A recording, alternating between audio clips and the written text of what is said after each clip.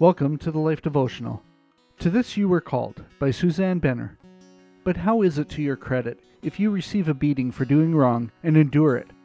But if you suffer for doing good and you endure it, this is commendable before God. To this you were called, because Christ suffered for you, leaving you an example that you should follow in his steps. 1 Peter 2, 20-21.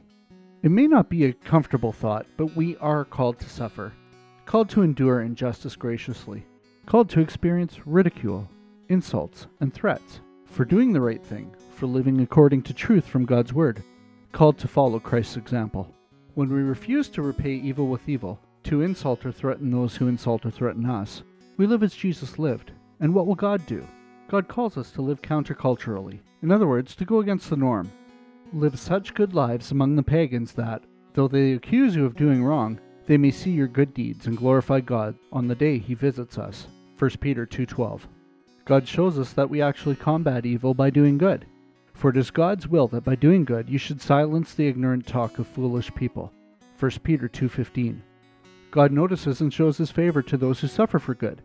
For it is commendable if someone bears up under the pain of unjust suffering, because they are conscious of God.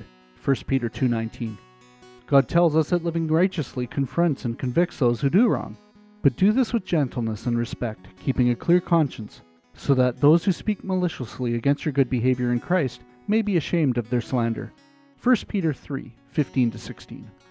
So, do good regardless of the outcome, for to this you were called. A prayer for today.